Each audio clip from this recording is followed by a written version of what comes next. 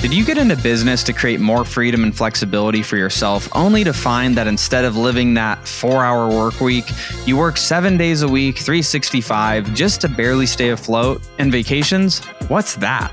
My name is Cody Barton, and welcome to my podcast, That's Not My Job, an introvert's guide to building a business beyond yourself.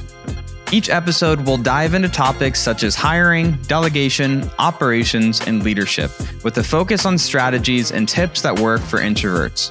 On this show, I share the systems and frameworks I put in practice that helped me build my first company to $3 million a year in revenue at 19 years old, to also helping me become a millionaire by 25 and currently has my portfolio of companies on track to pass $39 million this year.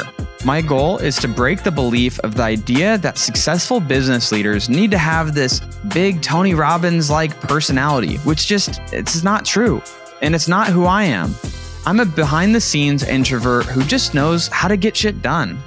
Join me, your host, as we explore what it takes to build a business that aligns with your goals and how you can leverage your strengths to make your business a success. So if you're ready to take your business to the next level, subscribe to my podcast, That's Not My Job, today.